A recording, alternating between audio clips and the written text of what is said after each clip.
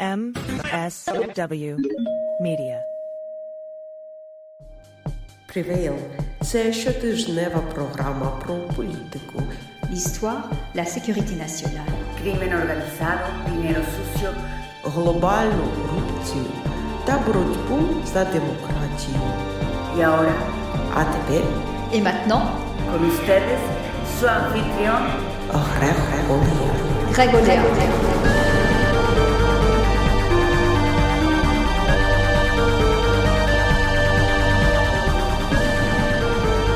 Welcome back to the fight.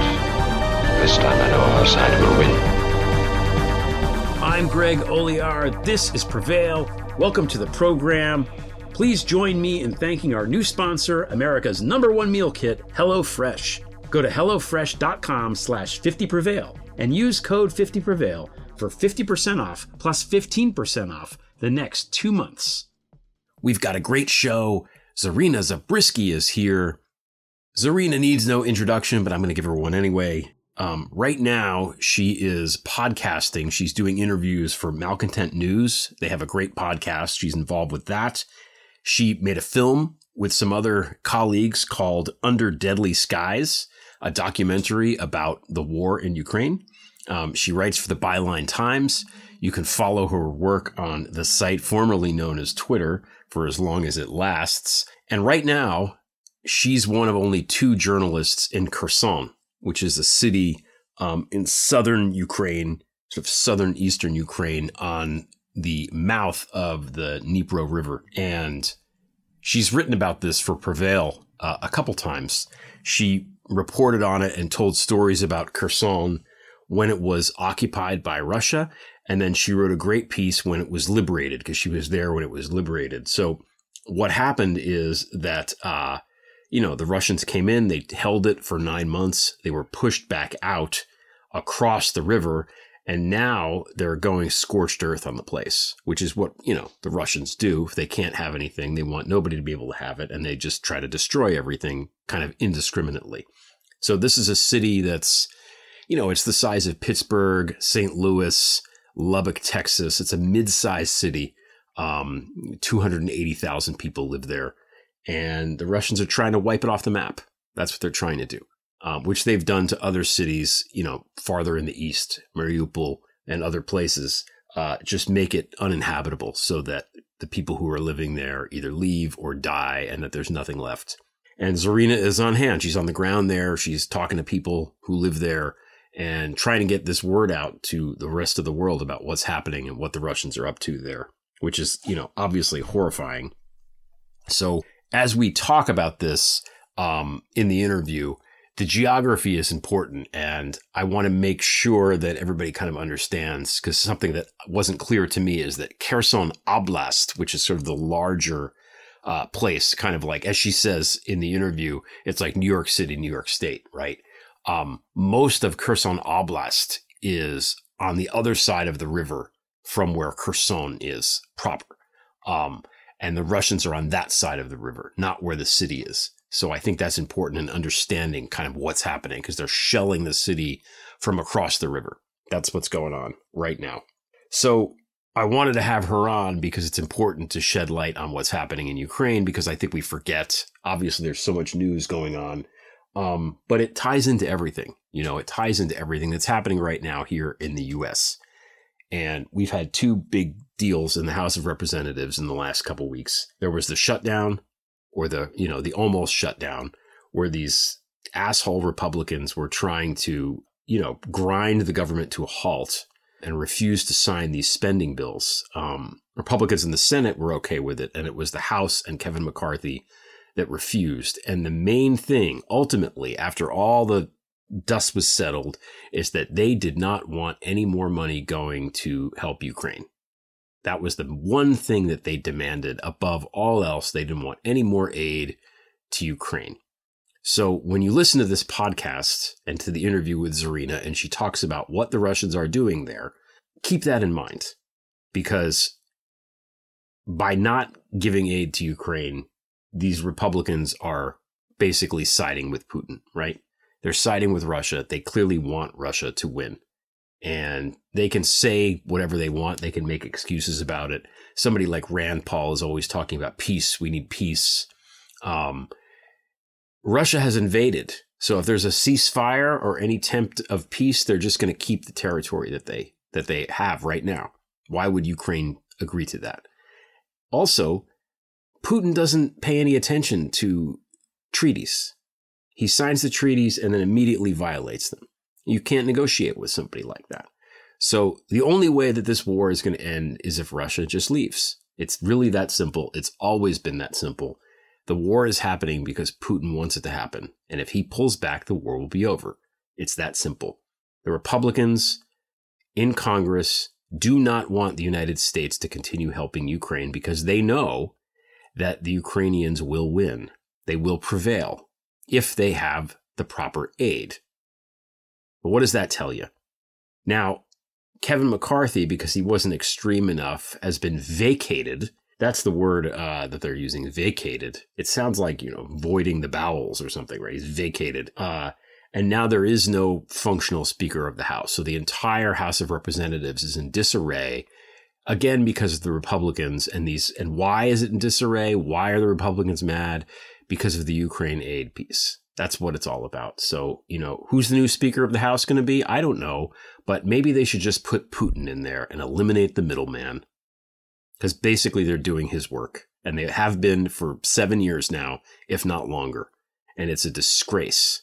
And again, when you listen to the interview and hear what's going on over there, this is behavior that Republicans are endorsing. This is what they're endorsing. A psychopath indiscriminately shelling apartment buildings, churches, hospitals, hotels, infrastructure that people need to live. Not soldiers, not military, regular people. They're trying to wipe a city off the face of the earth. That's what they're trying to do. And, Matt Gaetz and Kevin McCarthy and these other Republicans obviously have no problem with that. They have no problem with it. So that's what they're about. They've told us what they're about. That's what they're about. And I just think it's awful and disgraceful. And I want people to make that connection that the only reason that shutdown happened is because of the Ukraine aid piece. And you have to ask, why was that so important to Kevin McCarthy, to Matt Gaetz, to Donald Trump? Why? Why were they helping Putin so much? I think we all know the answer. We'll be right back with Zarina Zabrisky.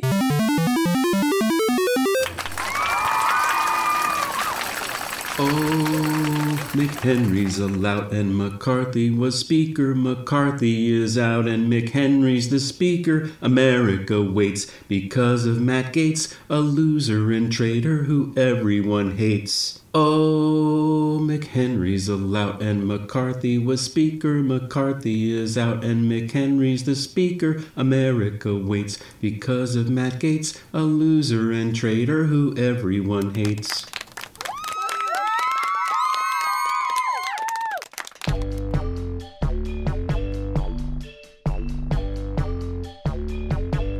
Zarina Zabrisky, welcome back to Prevail. Hi, Greg. How are you doing? I'm better than you, I'm sure. You're calling in. It's late at night where you are. You're in eastern Ukraine, somewhere in the area of Kherson. It's actually southern Ukraine. Okay. And I'll be happy to tell you all the details of this unique geographical position because it is actually important. It's funny you say that because I've drawn a map on my paper here and I was going to tell that to the listeners who don't know, about the geography. And the more I think that we learn about Ukraine here in the United States, I think the key to understanding it is to understand the geography. So Kherson is on the mouth kind of the Dnipro River, which kind of snakes upward and separates eastern Ukraine, which is kind of this bridge to Crimea, right? It comes down into Crimea on the other side of the river. Yes, this is absolutely true, but there is much more to this as one learns once one is here. Okay. So I'd like to add to this description because you're absolutely right, Greg.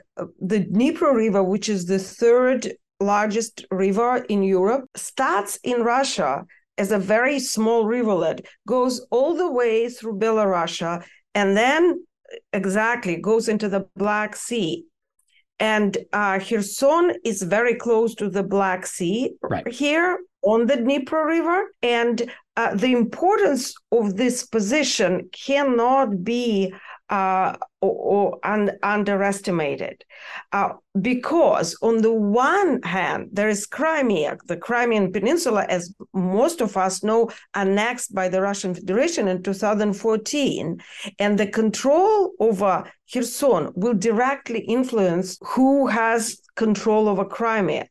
But on the other side, on the right bank of the river, as they call it, or the western one, where I am now, is sort of like a launch pad potential for the Russian Federation military to go to the critical seaports of Mykolaiv and Odessa, and as they have discussed in the beginning of the war, further on to the Russian proxy state, in a way, Transnistria in Moldova, and from there, the sky is the limit, because that goes all the way to Europe. But, well, let's not get too excited about it, but they definitely aimed for Mykolaiv and Odessa, that are critical seaports on the Black Sea. Okay. Yeah, because I listened to your interview that you did on your podcast. So what's the name of the podcast?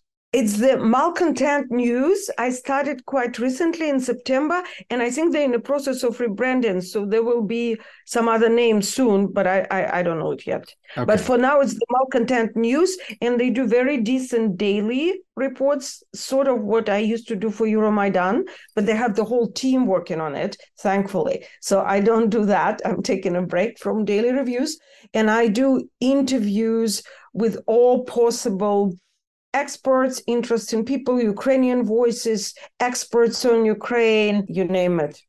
So, yeah, I listened to the one, you had Ben Hodges on, who was a retired U.S. general. That was pretty interesting.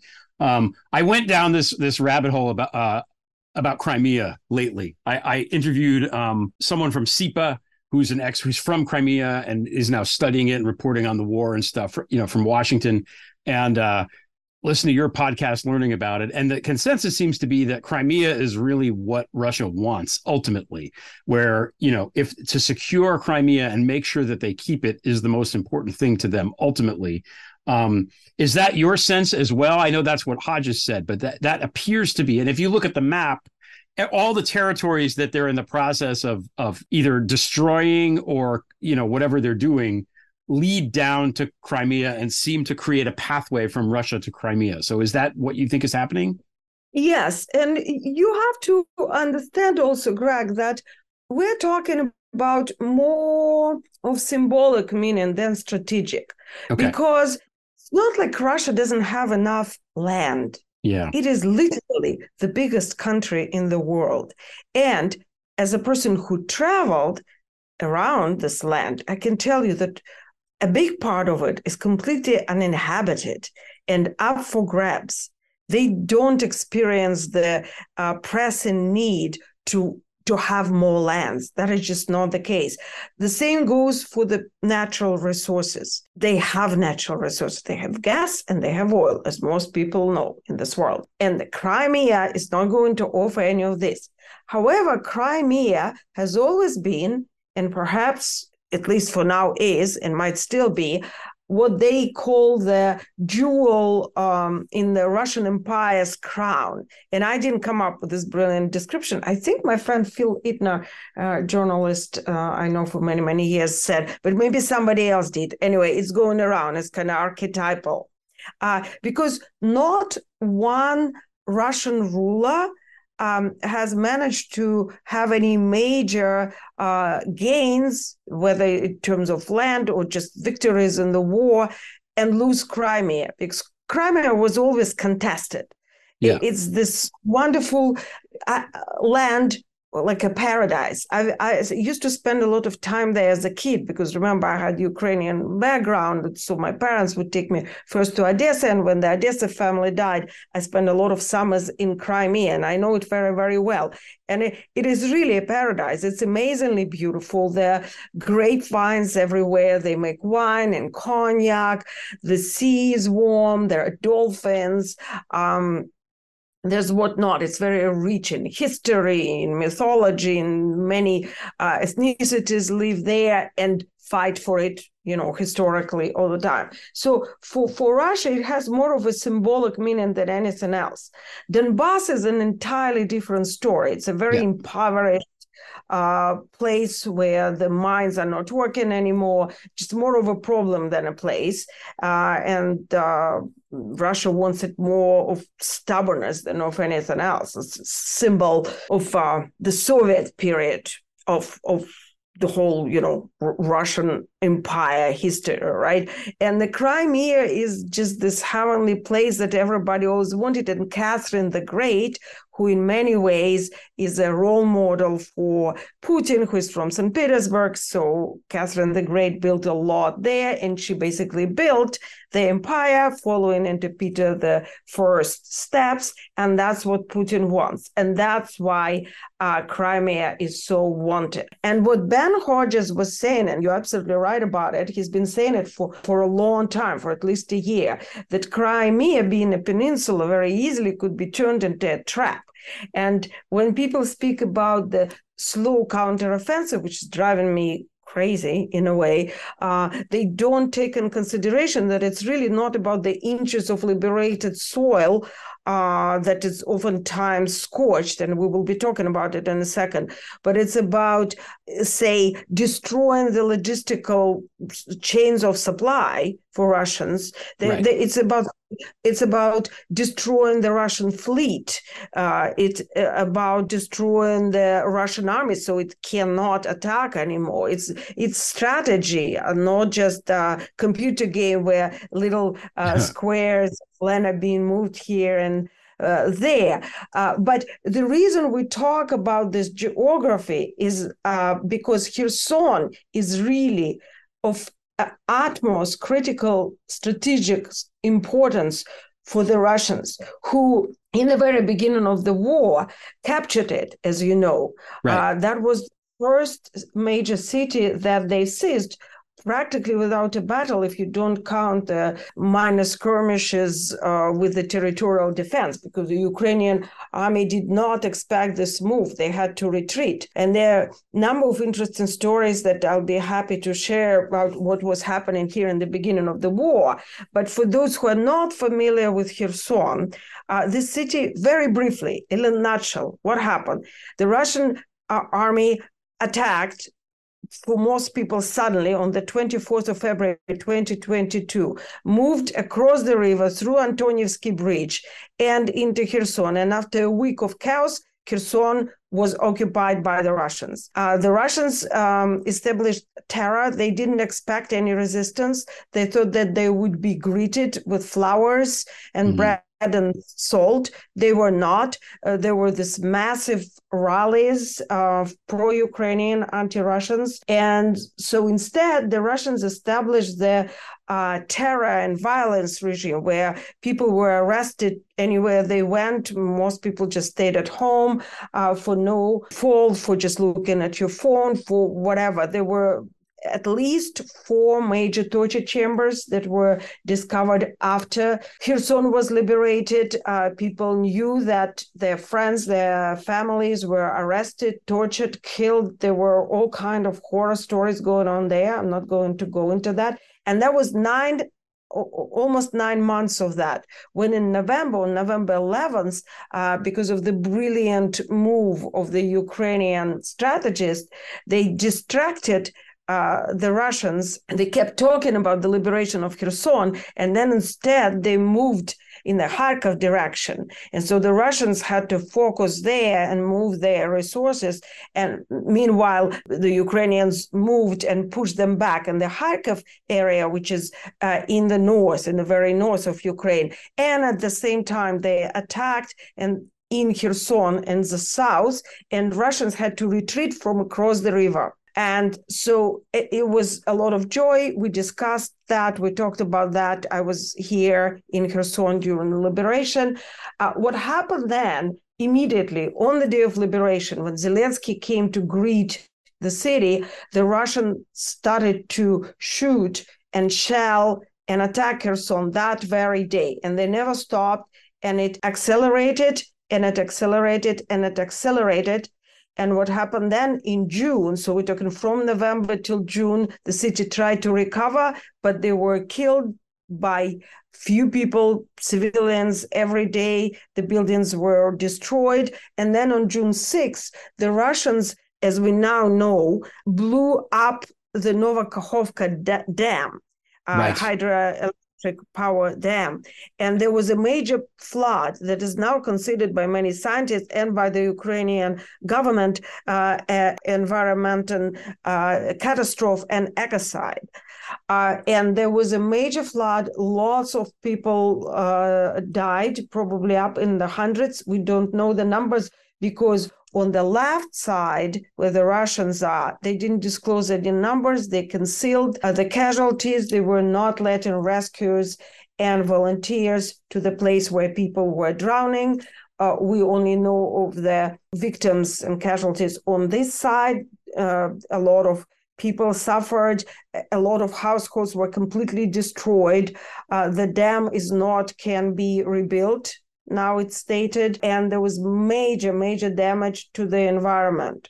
So that added to all the hardship that Kherson already had. Many people left, businesses closed with daily attacks. There've been closure every day, and there are no jobs, no money in the city. And we have arrived here 10 days ago, and just at the time, the attacks intensified to a somewhat unbelievably, almost ridiculous amount. I've never seen anything like this, and I've been in Ukraine for almost 2 years. There are explosions sometimes every 5 minutes. Sometimes there's an hour of silence, and then they start again. And in the middle of September, the Russians started to drop air bombs on the city. And this is something else.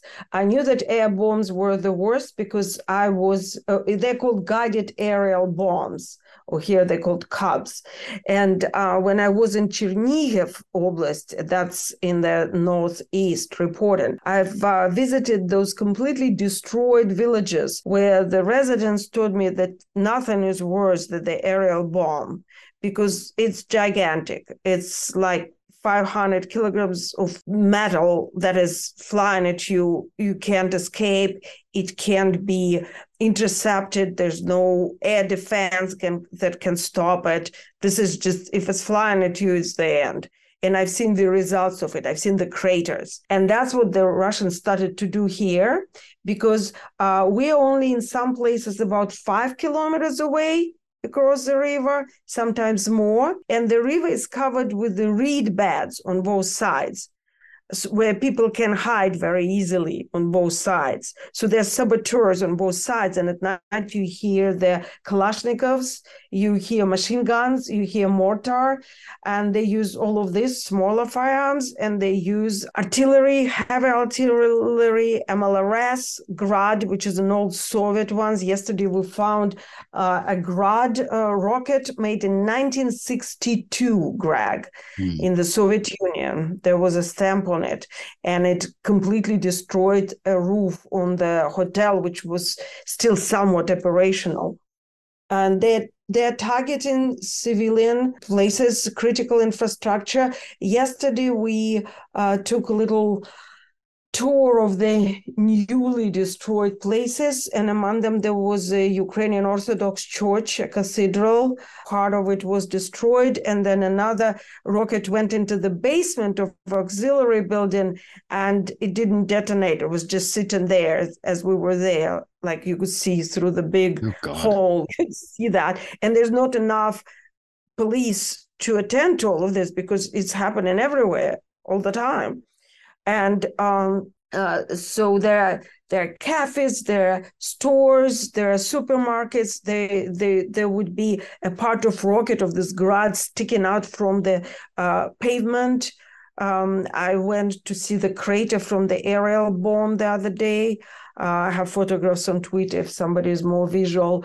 And today, when I was writing an article about all of this, as I typed Russians being in close proximity to, at this point, the walls shook and the doors opened because of the shock wave, because another aerial bomb was dropped in the neighborhood nearby, and there were 8 injured and 1 killed.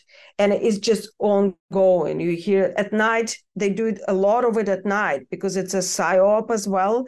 They want to demoralize the population, so we couldn't sleep. A lot of people adjusted and sleep, but a lot don't.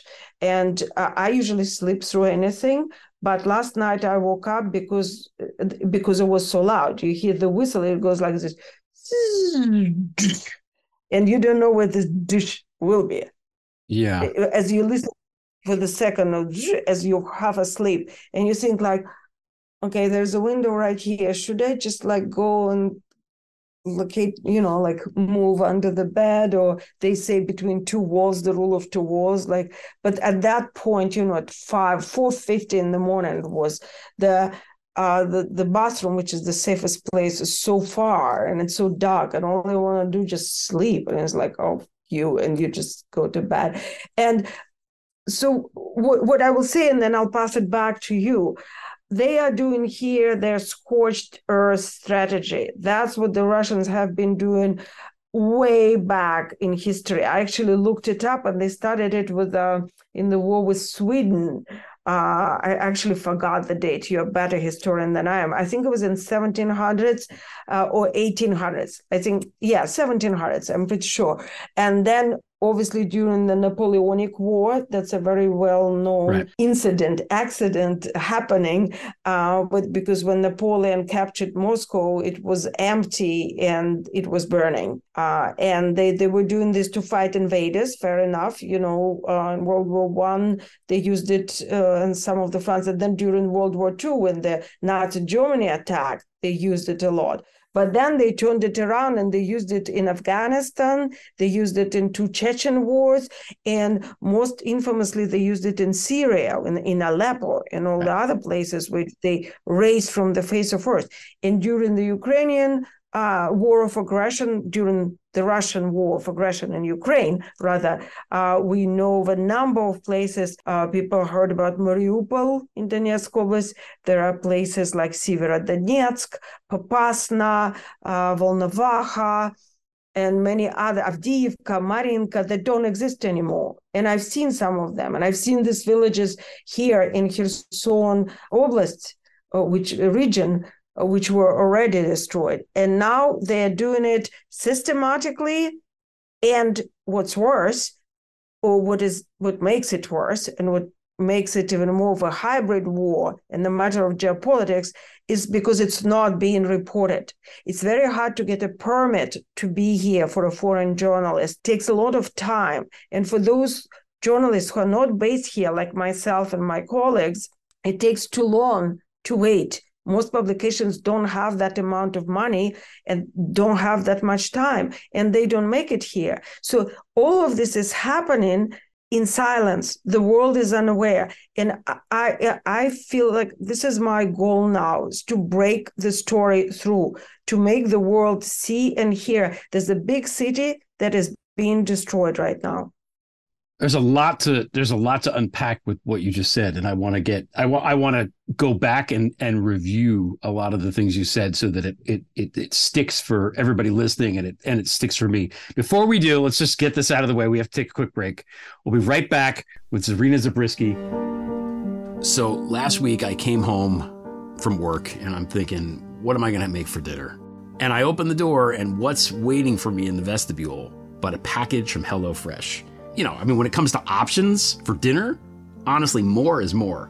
The HelloFresh menu includes 40 recipes and over 100 add-on items to choose from every week. I don't know if you're familiar with HelloFresh, but it has everything you need like right there. So all you have to do is open up the box and like start cooking. It's wonderful. In my case, I got these tacos, which the meat is so good that they have, and I put them with peppers and everything. And they gave me cabbage, and I was going to make this cabbage, and I thought, I don't know if I like cabbage. I'm going to try this, but I followed the recipe exactly, and these tacos were so good that I ate like 5 of them. Like I gorged myself on these delicious HelloFresh tacos. And now I learned how to cook them. I learned that, cabbage is good. Who knew, right? You should totally try it. If you go to hellofresh.com/50prevail and use code 50prevail, get 50% off plus 15% off the next 2 months. Kickstart a fresh fall routine with HelloFresh. HelloFresh handles all the meal planning and shopping to deliver everything you need to cook up a tasty meal right at home. They do the hard part, and you get to take all the credit. If you ever wish you can spend less time planning, shopping, cooking for the family, and more time with them, from easy time-saving breakfasts and family dinners to kid-approved lunches and snacks, HelloFresh has what it takes to keep everyone, including you, happy and satisfied. When you get HelloFresh, you know you're getting top-notch products since it travels from the farm to your door in less than 7 days. And I can attest this, the meat is like really good. Because sometimes you go to the store in your town and you buy the chopped meat and it's a little bit sus, as the kids say. Not here. This is like really good stuff, high quality stuff. You don't have to go to sometimes I go to the supermarket and I buy things and then they wind up going bad because I don't know who's going to eat what. So this also eliminates that problem. It's just a wonderful thing, and I highly recommend it. I'm so delighted that they're sponsoring the show. I couldn't ask for a better sponsor, so I encourage you to try it. It's really great. Go to hellofresh.com/50prevail and use code 50prevail for 50% off plus 15% off the next 2 months. HelloFresh. Delicious. It's really good. Try it. Trust me. Okay, we're back with Zarina Zabrisky. You are, and I can't remember if we said this up front, you're one of only 2 journalists in Kherson. So what you said before is, this is a story that's gone unreported. Yeah, it's gone unreported because nobody's there. Other than people on the ground, people that live there, there's nobody there. I remember with Mariupol, it was the same thing. There was one photographer left there, and all of those images came from him. Kherson is a city that, I don't know what the population is, but before the invasion, the population was something on the order of 280,000 people, which means it's the same size roughly as St. Louis or Buffalo or Pittsburgh, St. Paul, Reno, Nevada, Lubbock, Texas. It's not a huge city, but it's big. It's not small. And there's a lot of people there, and there is it feels like, what you said, the strategic importance of having that place helps the Russians with their ultimate goal, I think, of securing that jewel of the empire there with Crimea. But it doesn't feel like they're hitting military bases or anything like that. Their method, as you said, is just to destroy everything in sight, which they've done before and which you're watching happening. And as we discuss this, it's October 3rd. It's Tuesday afternoon. This is now a couple days from what happened in Nagorno-Karabakh, where the Azeris went in there, to this place that had been contested where Armenians had been living for, I don't know, since the 90s, and basically, ran them out. And 100,000 out of 120,000 Armenians just fled. And it feels like the Russians are hoping to do something similar here, just to hit all these places, make them uninhabitable so the people either die or just flee and get out of there. Do you think that's accurate, or what is their purpose here? I mean, they're blowing up stuff that they hope to one day control. Well, first of all, that's a very good, as usual with you, Greg, analysis, but I wouldn't make this parallels with Nagorno-Karabakh because it's an entirely different area with very complicated, convoluted history. And as far as I know, and I'm definitely not an expert, in the 90s, Armenians actually came to live there. So there are different ways of looking at it, and I'm not going to do that. I don't mean the just to clarify, I don't mean the ethnic stuff. I mean the military operation, which is just they're going to go in there and everyone's going to leave. It feels like that's what the Russians want in Kherson. Looking at it, yeah. Well, hence goes the scorched earth strategy, because it's Russians didn't invent it. It's a military strategy which has been used by Scythians, and by Romans. Mm-hmm. And what it does, it involves the deliberate destruction of virtually all resources of value to an enemy. And it could include vital resources like water, food, animals, vegetation, infrastructure. And it could be done, the strategy could be used either by an army that retreats and it leaves nothing valuable for the advancing enemy, like in Bakhmut, right before the Russians left, they completely destroyed it, or Marinka. Or it could be used by an advancing army, so it can counter the movement, of the adversary. So, if you cut the communication networks, blow up bridges, then electrical power stations are out. It's much harder to move along. And then, of course, the population is forced to move away. And then, as a result, there's nothing left there, nothing to contest, really. And it's like, in a more simple terms, like, if I can't have it, nobody will have it. Yeah. That sort of thing. And here in Kherson, it's very, very obvious, because they had it. The Russians had Kherson. Right. They had to leave. And in a way, it's a strategy, but it's also a revenge, because Russians are playing a very emotional, like kind of psychopathic war here. So there's a lot of revenge and fury that goes into destruction of Kherson. And a part of it, frankly, is something that we just can't understand, because we are not psychopaths. We are not war criminals. We don't torture people in chambers. Why do they do it? I think there will be generations of psychologists who would be looking into it, and who would be looking into the real reasons, or rather causes of it.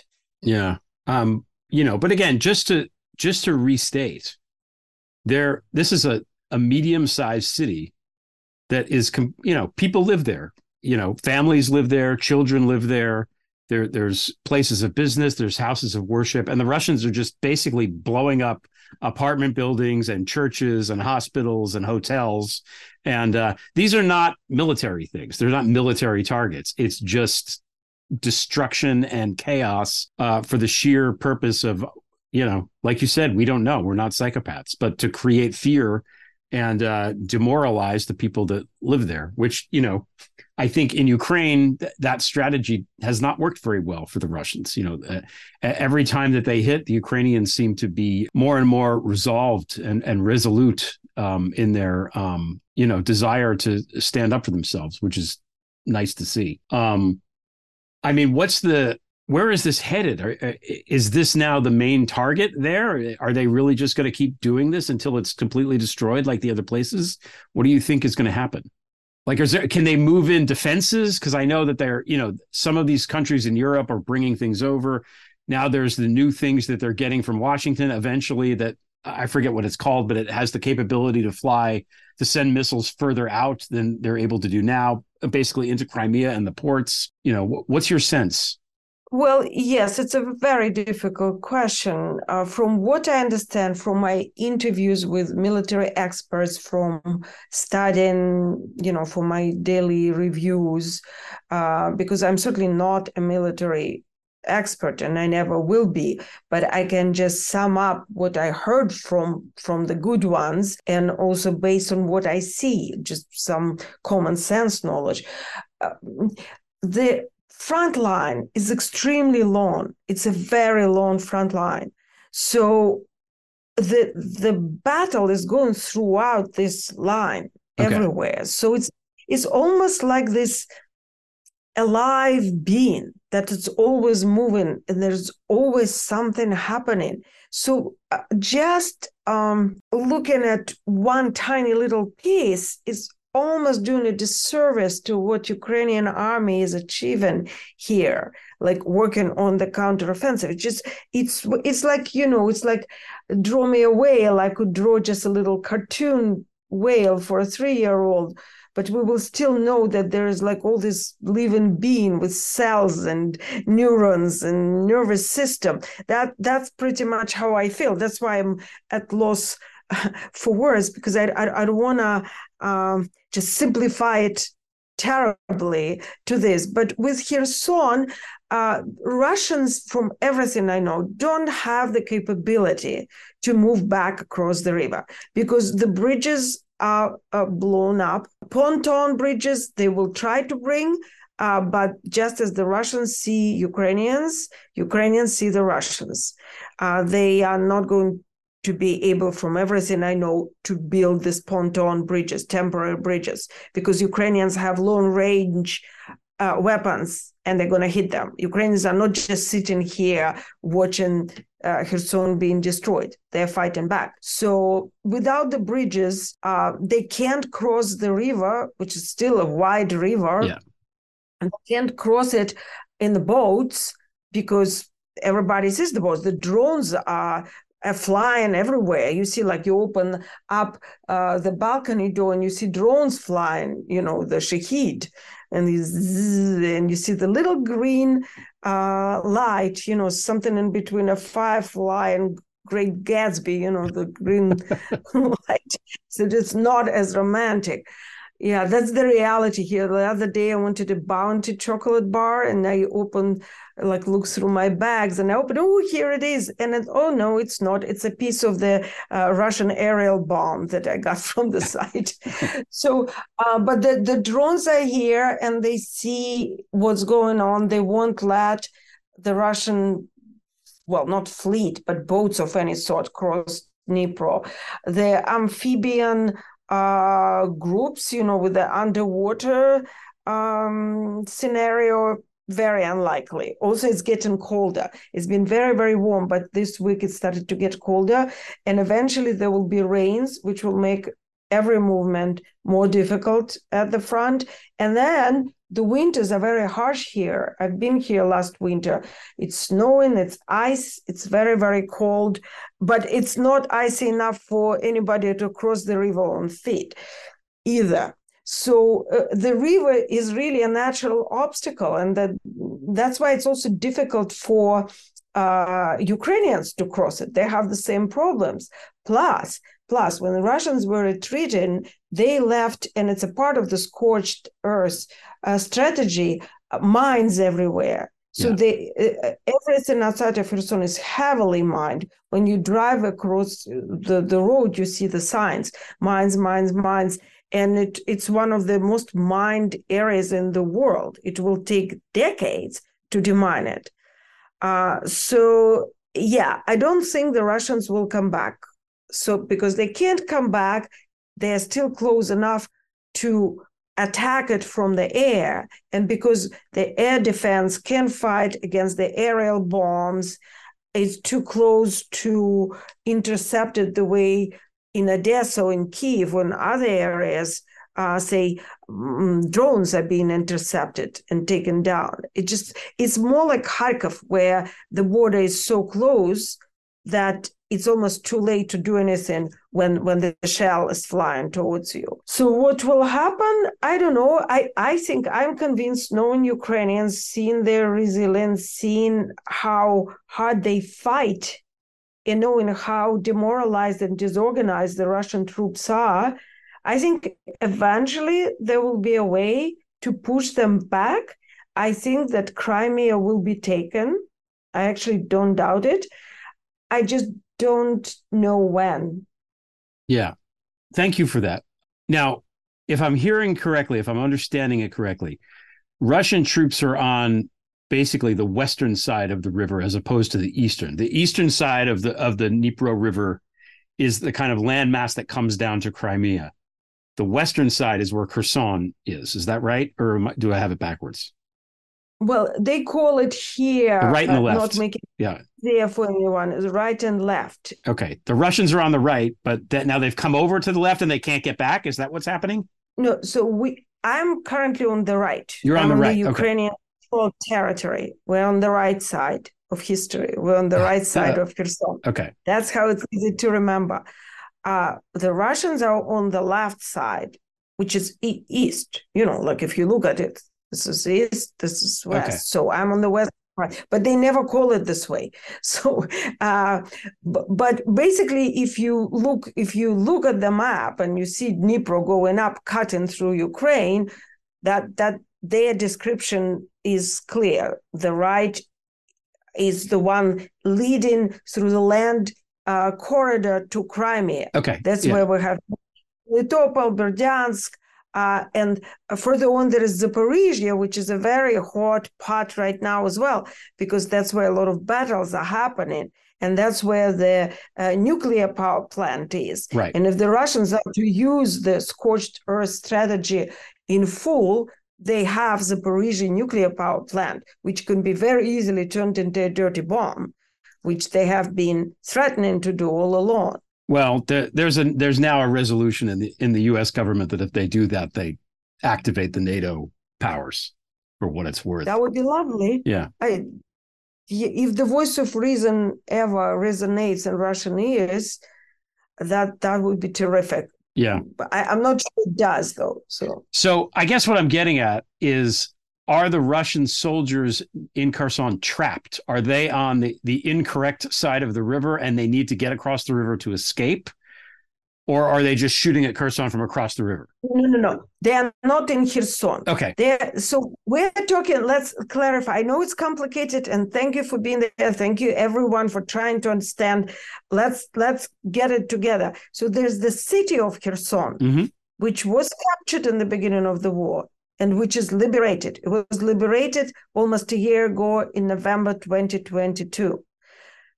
The city of Kherson is in the Kherson region or Kherson Oblast. It's sort of like, the city of New York in the state of New York, right? Yeah, so it's like an egg, the yolk and the egg, right? Okay. So the region is the white of the egg and the yellow is the city. So there are no Russian soldiers in the city of Kherson. They've been pushed back across the river. Oh, imagine London, right? There's the Thames going, the Big Ben. We are on the side of Big Ben, and on the other side, there are enemies shooting at you. Okay. That's pretty much how it is. Okay, gotcha. I get it now. So Russians occupied at this moment only a part of Kherson region. And they didn't just occupy it, they called a referendum, and then they annexed this area along with Zaporizhia and Donetsk and Luhansk and pronounced it a part of Russia. Right. They said Russia is here forever. They said it about the city of Kherson too, but then they were kicked out in a few weeks. So that was, we know that. But they are there, the Russian soldiers are there, and that's where they fight at us, where they fire at us from. And I've been to the bank many, many times, and even recently, although it's extremely dangerous, you can't come to the water. For one thing, the journalists are not allowed to film for a good reason, so we don't go to the water.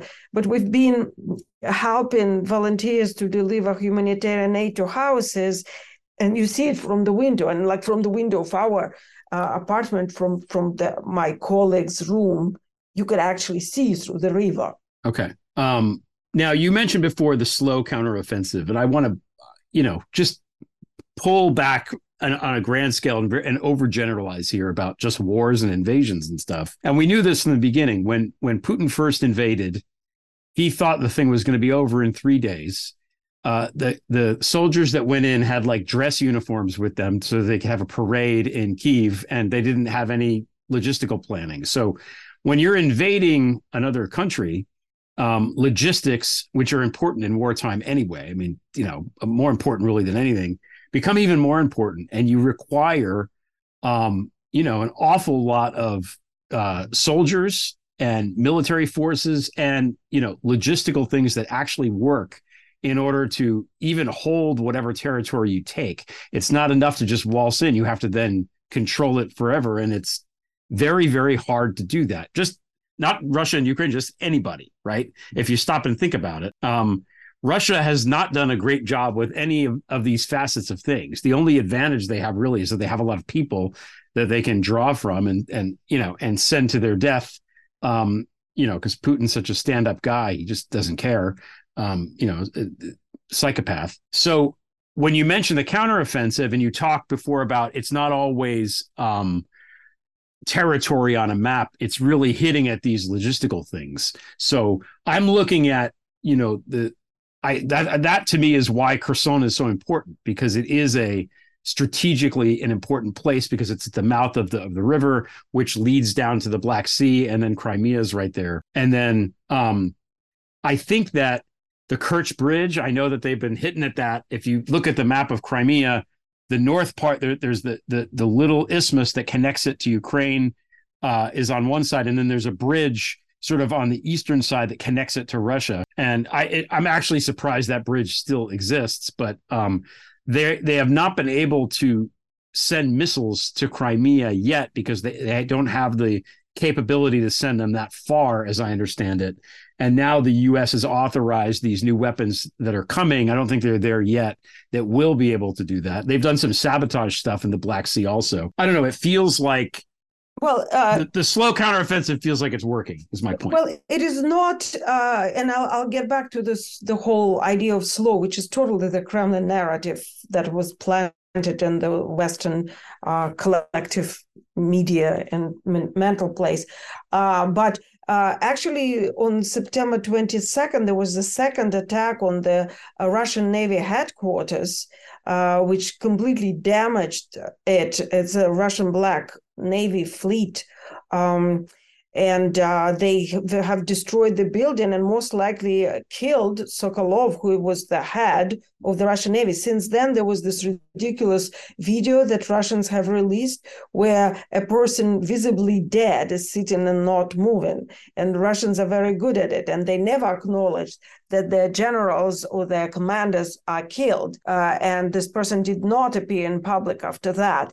And I just had an interview with the press secretary of the Ukrainian Navy. It will be forthcoming on the Malcontent News this week. It was very, very good where he explains how the Ukrainians using their missiles, using the new low-range and high-precision weapons that they got from the West, and using their own drones. They have developed underwater drones and all sorts of drones. They have the whole army.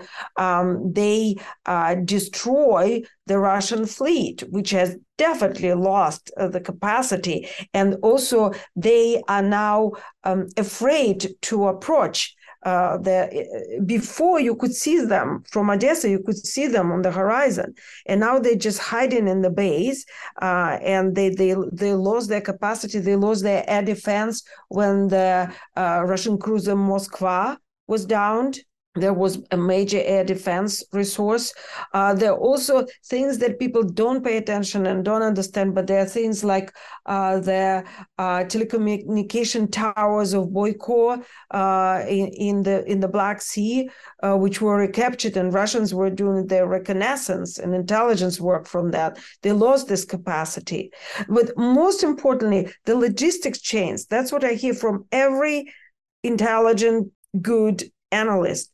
It's all about the logistic chains, because once the Ukrainians have the long-range weapons, the Russians cannot approach their targets as close anymore. They have to retreat. So, again, in the Black Sea, there is a place called Kinburn Spit, which is a very, very fine, thin spit, like a peninsula that goes very close to the Ukrainian-controlled town of Ochakov. And so before, they were able to pummel it with whatever they wanted because it's very close.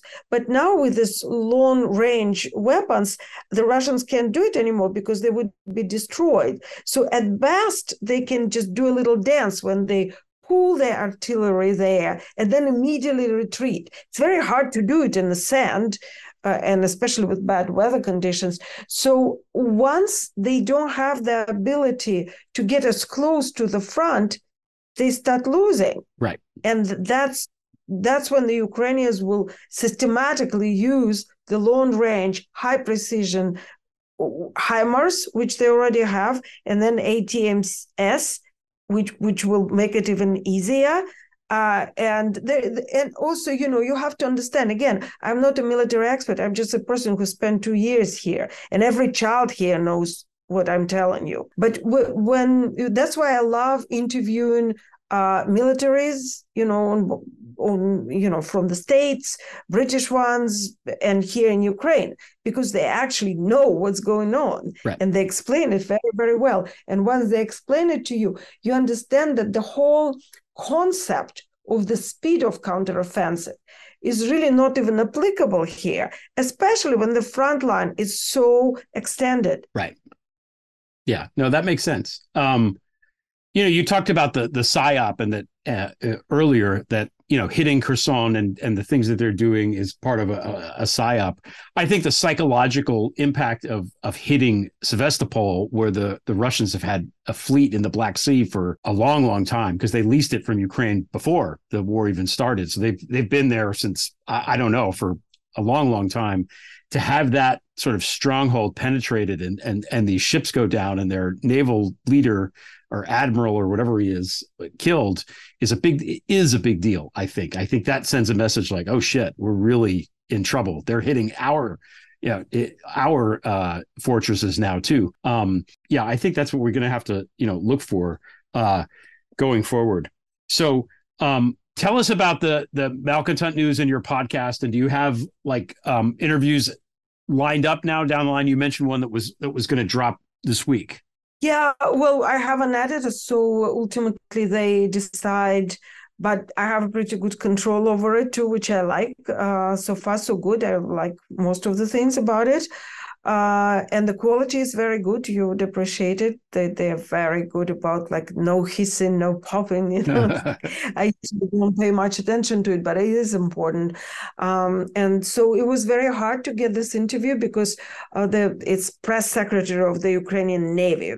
I just met him before he was working in the field, and it goes a long way, especially when you're here in the country for a long time. You not just come and go like a tourist. Like, people start to appreciate what you do, and that I really enjoyed it. I had to translate it from Ukrainian into English, and the power was down and the internet was down when I was interviewing him, so it wasn't an easy process, and there was a lot of shelling.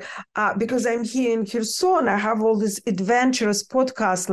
One of my interviews was interrupted by the heat in our yard, so the glass flew in the window where I was sitting, so I had to stop, and I had to continue with this interview about the Polish-Ukrainian relationship in a different location. And it's like the story itself is adventurous, and for as much as I can say, I included, because we were a bit hunted here, and I had to change locations. Yeah, but there also, voices from the ground.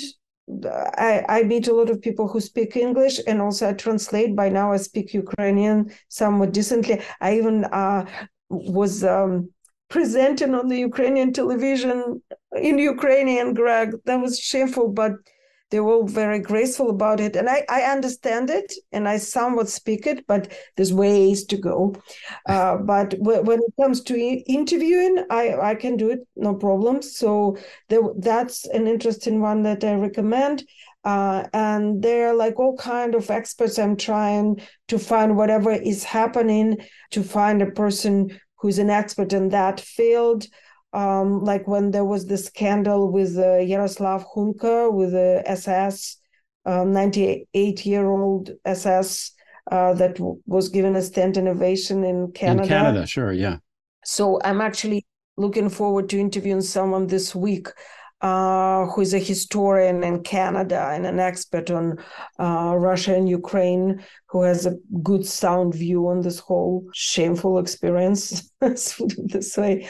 So, something that is happening, but also something to give a broader context, something to bring voices from Ukraine, because I'm not a Ukrainian voice. I'm based in Ukraine and I have a weird accent, but I am not a Ukrainian. I'm an American journalist who never got rid of the accent, folks.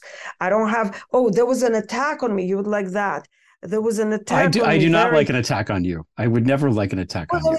That was on internet. We all experienced that. That was on my Wikipedia page, where that was very smart. I have to give it to them, where they fixed it to make me look like a Russian writer. Well, I don't, as you know, I don't write in Russian. I don't have anything anywhere close to written or published in Russian. The closest I had was a translation of a story from English in a Kiev magazine, in a Ukrainian magazine. So, I mean, if anybody would look into that, and I didn't see it because I don't have a habit of looking at myself, like on the web. It just came up randomly, and I was shocked because that is actually very serious because, this country is at war with Russia. If anybody actually believes I'm Russian, they would kick me out of the country. That was a very smart attack. Now fixed. But so that was apropos me not being a Ukrainian either. Yeah. I am an American. So the way I see my role is to bring to the audience, the global audience, not just in the West, Ukrainian voices, as many as I can.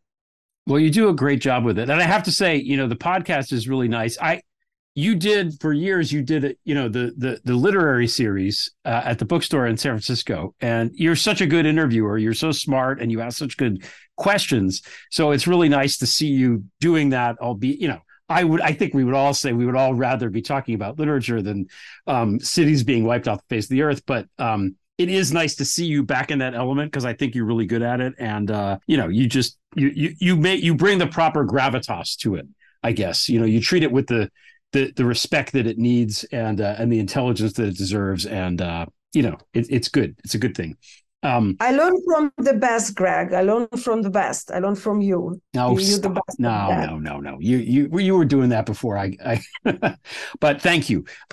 So, okay, we're coming up on time, and I know it's really late there. So I want to ask you one more question before I release you to go to sleep, try to sleep with the bombs going off. I shouldn't even joke about that. It's really just I can't wrap my mind around that. That's the only way to cope with about it. Like today, Greg, can I tell you real briefly? Yeah. I was working all day long on the article and something else, and then I need some air. Yesterday we were out in the field all day long, and today, so I step out, and there are two grandmas sitting on the bench. One is with a little doggy, and then there's another neighbor sticking out from the window on the first floor, and the glass is broken. There's like, hey, Lucia, you need to tie yourself up to this bench because when the shockwave comes, you're going to fly into my window along with this bench. That's it. It's the gallows humor. It is the only way I think to cope. I say from the comfort of upstate New York, far, far away from the front, So, okay, this is my question. Now, we've been talking about Ukraine and Russia and the tensions for, 2 years now, something like that, you and I, because you really saw this coming and were afraid that it was going to happen. You saw the signs leading up to it. So I watched you reporting on it from San Francisco, where you were monitoring the Telegram channels. And I saw when you, originally managed to get to Ukraine and I've watched you now sort of with awe, cover this whole thing for as long as you have. So I guess my question is, looking at it now, it's been 2 years almost of this thing that's happened. What has changed about it for you in your mind? Like what am I trying to say here? How has your view of war, of this particular war, of the people involved, how has any of it changed? How have you changed? A nice, easy question to send you off with. Now, speaking of people asking good, deep, hard to answer questions, change. Of course, everything has changed because before I've seen a lot of crap in my life, being from the Soviet Union and, with immigration and all that. But I've never experienced war firsthand. I lived with the knowledge and the transgenerational memory of the war because all my ancestors lived and some died and perished during World War II, some in Ukraine and some in Russia. but I personally have not experienced it. And I did not imagine, as like you or anybody else living somewhere in San Francisco, you watch a movie, but you don't watch yourself being a part of it. And as we were driving yesterday through some very bad roads with the black smoke coming up, supposedly from aerial bombs, and the GPS signal was lost because it jammed there, so didn't know where we were. And there were 4 blog posts, and we were stopped at every single one and interrogated. And as we drive, like I tell my colleague, Paul Conroy, with whom and other team members we made Under Deadly Skies, formerly known as Eastern Front. And we're here, by the way, making a film about Kherson. And I said, like, well, it is like being in a movie. And he goes like, well, it's a shit movie. And that's what I can tell you. I mean, I'm quoting people today, but I'm out of words. It's a shit movie, and I wouldn't wish on anybody to be in it. On the other hand, the book I'm reading, we are into books, you and I. So this is a book I have been reading, among other, and it's called The War is a Force That Gives Us Meaning. And it's a very interesting book by Chris Hedges. I don't agree with everything. And he's been at it, a war correspondent, for 30 years. He's been through every single war. And it's an interesting read. It's like it's very hard to come back to peace from the war, because in the war, everything is black and white and there's good and evil. It's like Lord of the Rings, There are orcs on the other side of the river. And here it's a shire and some people are shit, but, it's basically good. And we're fighting the orcs and, it's easy. And then, and it's dramatic. But then things are not as easy and dramatic and black and white when you go back, and things are mundane. And when I went briefly to America to attend to some logistics, it was hard. I was annoyed at things because they were meaningless to me.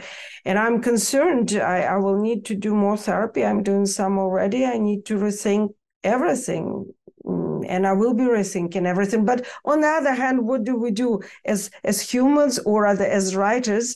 We just rethinking everything every single day. And if we stop rethinking everything, we just go on. Yeah, no, you're right. You're right about that. I'm glad to hear you're in therapy. I'm glad I worry about you. I really do. Because you're way out there in a very dangerous place, and I just have so much admiration for what you're doing and all the work that you've done.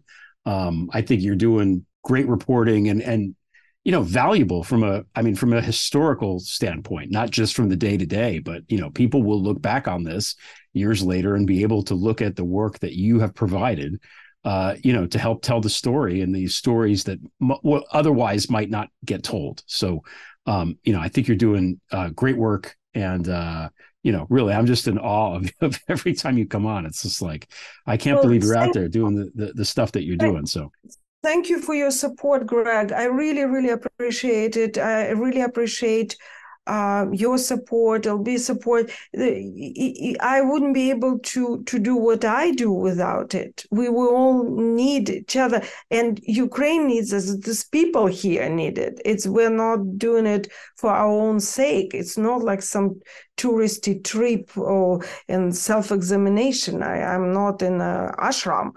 The thing is,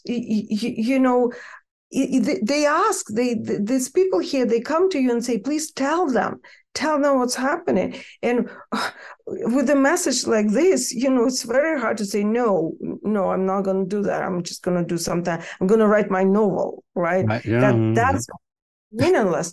So, this one thing leads to another, and we all, trite as it is, perhaps, but we all do need each other in this world to survive. So, it's this time of the night where I start speaking in cliches. So I better get over there.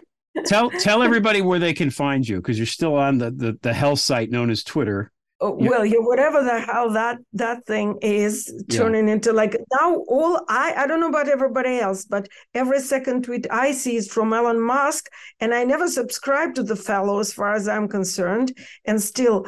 So I hope other people see other things. They can find me at Zarina Zabrisky, Zarina Zabrisky, and I share most of the things there, but also the Malcontent News, which is my new job. So far is very, very reliable, good source with daily reviews and interesting interviews. I still write for Byline Times, and there's a film that we made, which is called Under Deadly Skies, and also known as The Eastern Front. It won very many awards by now, and it's been taken to many festivals. And soon there will be another documentary, and I will share it with everyone. Excellent. Well, thank you so much for coming on the podcast today. It's always great to see you. Always great to see that you're okay. Please stay safe. Zarina Zabrisky. Thank you, Greg. The Prevail theme song is by Matthew Fossa. Zarina Zabrisky, Marie Cast, and Martha Acuna provided the introduction in Ukrainian, French, and Spanish, respectively. Voice talent is by Stephanie St. John and me. Thanks to Allison Gill, Molly Hockey, Kenai Williams, Kimberly Johnson, and everyone else at MSW Media. If you'd like to support this program, get 3 friends to subscribe. The more downloads I get, the better the show does. You can also subscribe to The 5-8, the live YouTube show I do with my friend Stephanie Koff, aka LB. Tune in tonight for your Friday night hang. Most importantly, please subscribe to the Prevail Substack, with updates every Tuesday, Friday, and Sunday. Your $6 monthly or $55 yearly subscription funds my work on the column and the podcast. Visit gregoliar.com to learn more. Thanks for listening. Drive safely, be kind to each other, try and enjoy yourself, and until next time, we shall prevail. MSW Media.